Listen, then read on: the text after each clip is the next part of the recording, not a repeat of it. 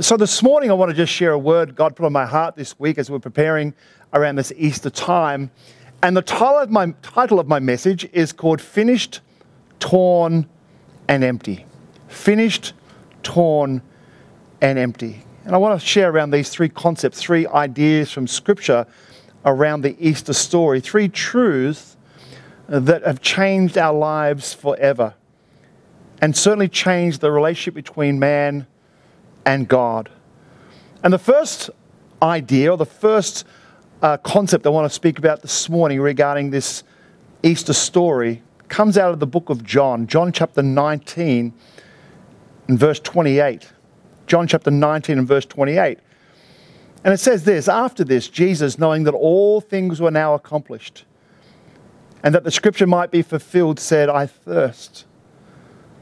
Verse 29 says, and now a vessel full of sour wine was sitting there, and they filled a sponge with sour wine and put it on hyssop and put it to his mouth. And so when Jesus had received the sour wine, he said, it is finished. And bowing his head, he gave up his spirit. You know, these were the last recorded words of Jesus. This was the last thing he said before he died on the cross. And last words can be incredibly important. And they certainly are when it comes to the cross and when it comes to the death of Jesus. I remember my mum, and I've shared this before, my mum's last words. She was singing as she was passing away. She was singing a song called It Is Well With My Soul. It was on her breath, her last words before she went to be with her Jesus, before she went to be with her Savior less than a year ago.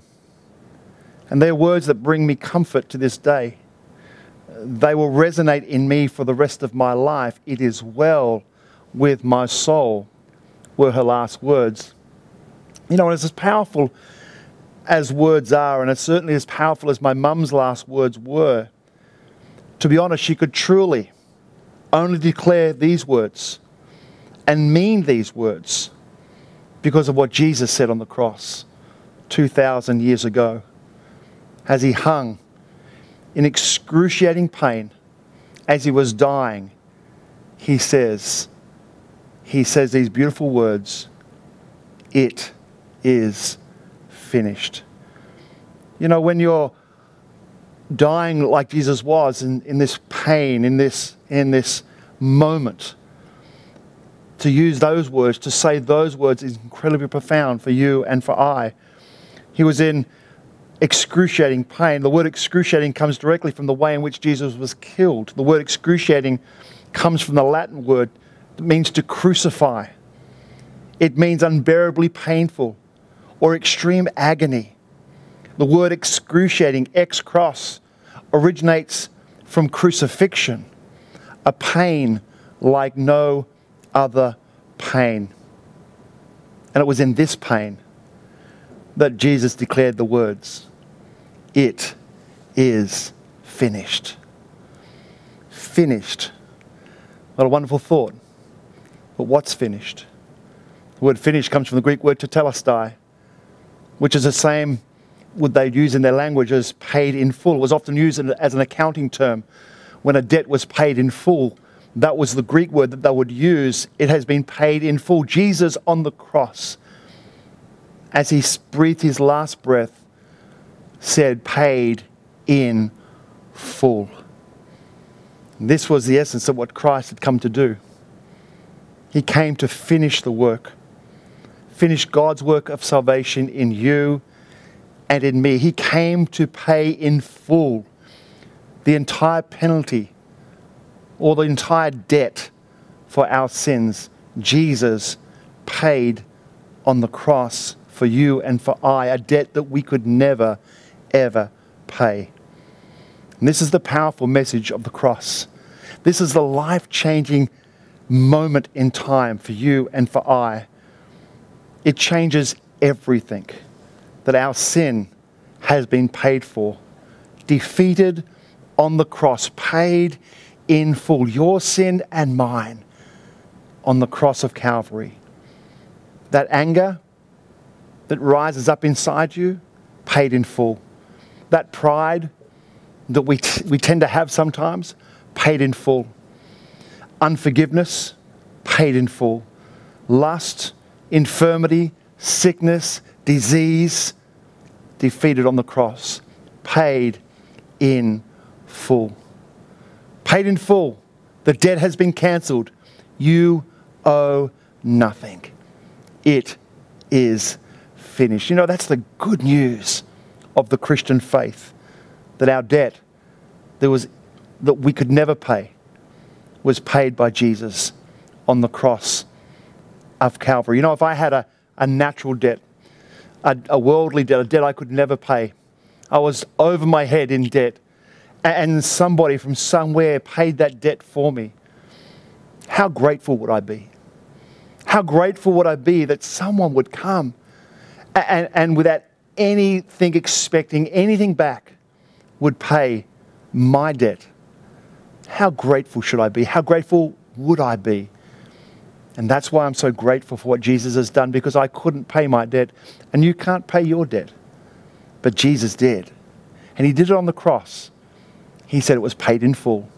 Everything that can be done has been done.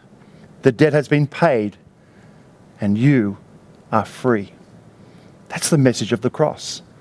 That's the message that Jesus said, it is finished. The second concept or idea that comes from the scriptures around the Easter season is all about a torn curtain. And you say, Pastor Dave, what can a torn curtain have to do with the message of the gospel? Well, I want to read to you from Matthew chapter 27. It goes on to say this in verse 50.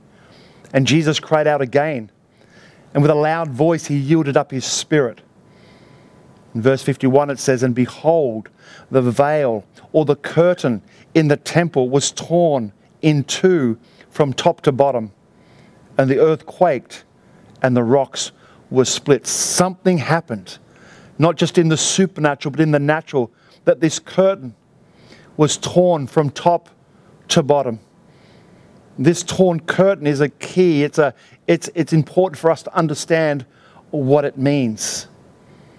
It's the place that separated the Holy of Holies from the people.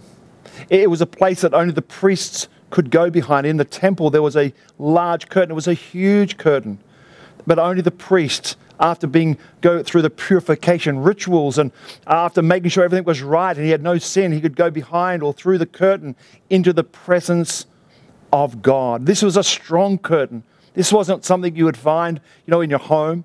It wasn't something you'd find just, in a regular place. It was actually a curtain that was made specifically for the temple and for the Holy of Holies to separate man from the presence of God. It says in Exodus chapter 26, it says we find in God God giving Moses instructions on how he wants the tabernacle created. And we find in in Exodus chapter 26 and verse 31, it says, you shall make a veil or a curtain woven in blue, purple and scarlet thread, and fine woven linen. And it shall be woven with artistic design of cherubim. And you shall hang it upon 4 pillars of acacia wood, overlaid with gold. And their hooks shall be gold, and upon 4 sockets of silver.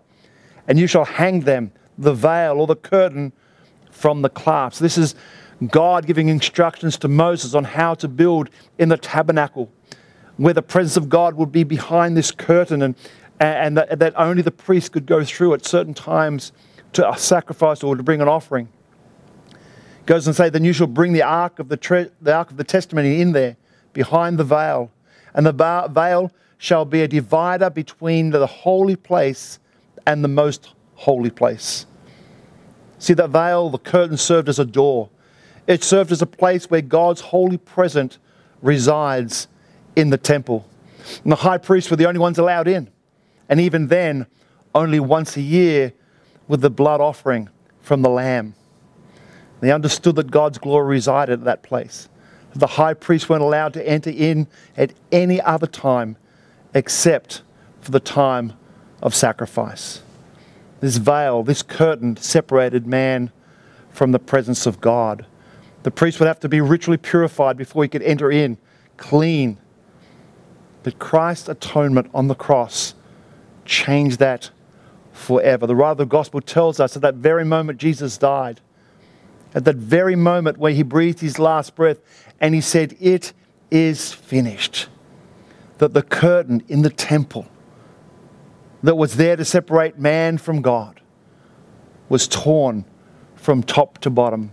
You know, it wasn't torn from the bottom to the top. This is how you and I might, if we went into the curtain, into the Holy of Holies and tried to grab it and tear it, we'd grab the bottom of it and we'd tear it up. But this curtain was torn from top to bottom, which means God tore the separation down between God and man. The curtain was rent apart so that man now had access to God. The torn curtain opens the way. The torn curtain opens the door. It was destroyed, and the barrier of sin, from the barrier of sin, the sin that separated us has now been destroyed by the blood of Jesus. You know, Jesus' words ring true from John chapter 14, verse 6. Jesus said, "I am the way, I am the truth, and I am the life." He says this, "And no one comes to the Father except through me." Isn't that true? That it was Jesus who made us in right relationship with the Father. It was through Jesus that we're not never separated, or not separated from God anymore. It was through the blood, the sacrifice of Jesus, that we've been made right with him and in communion with God. Again, you know, John the Baptist, when he saw Jesus come, he said, "Behold the Lamb of God." You know, it was the lambs that was slaughtered. It was the blood of the lambs that were taken in to the Holy of Holies as an offering to God. But John the Baptist declares Jesus, "Behold the Lamb of God," who what? Takes away the sins of the earth. You know, there's no longer a need for burnt offerings. There's no longer a need for blood sacrifice. This was fulfilled in Jesus. His death paid the debt in full and opened the way, opened the curtain that separated you and I from God.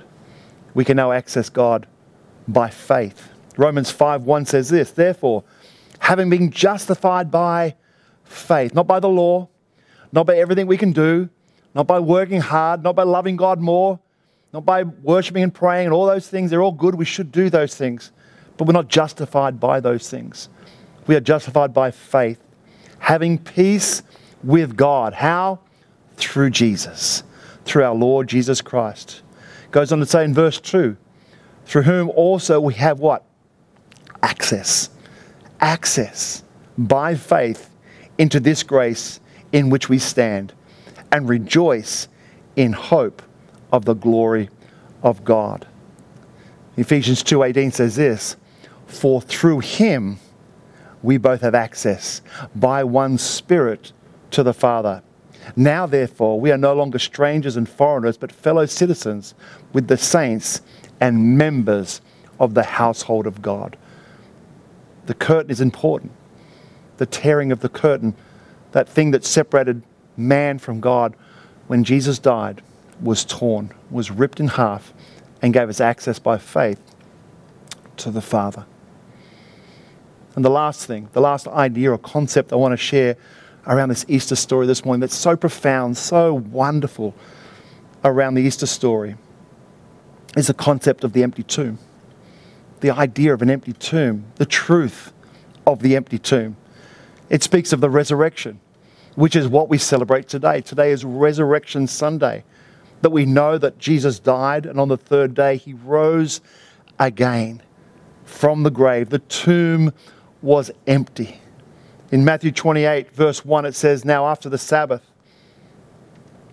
as the first day of the week began to dawn, Mary Magdalene and Mary, the other Mary, came to see the tomb." They came to see expecting Jesus to be in the tomb. They came to watch over the tomb.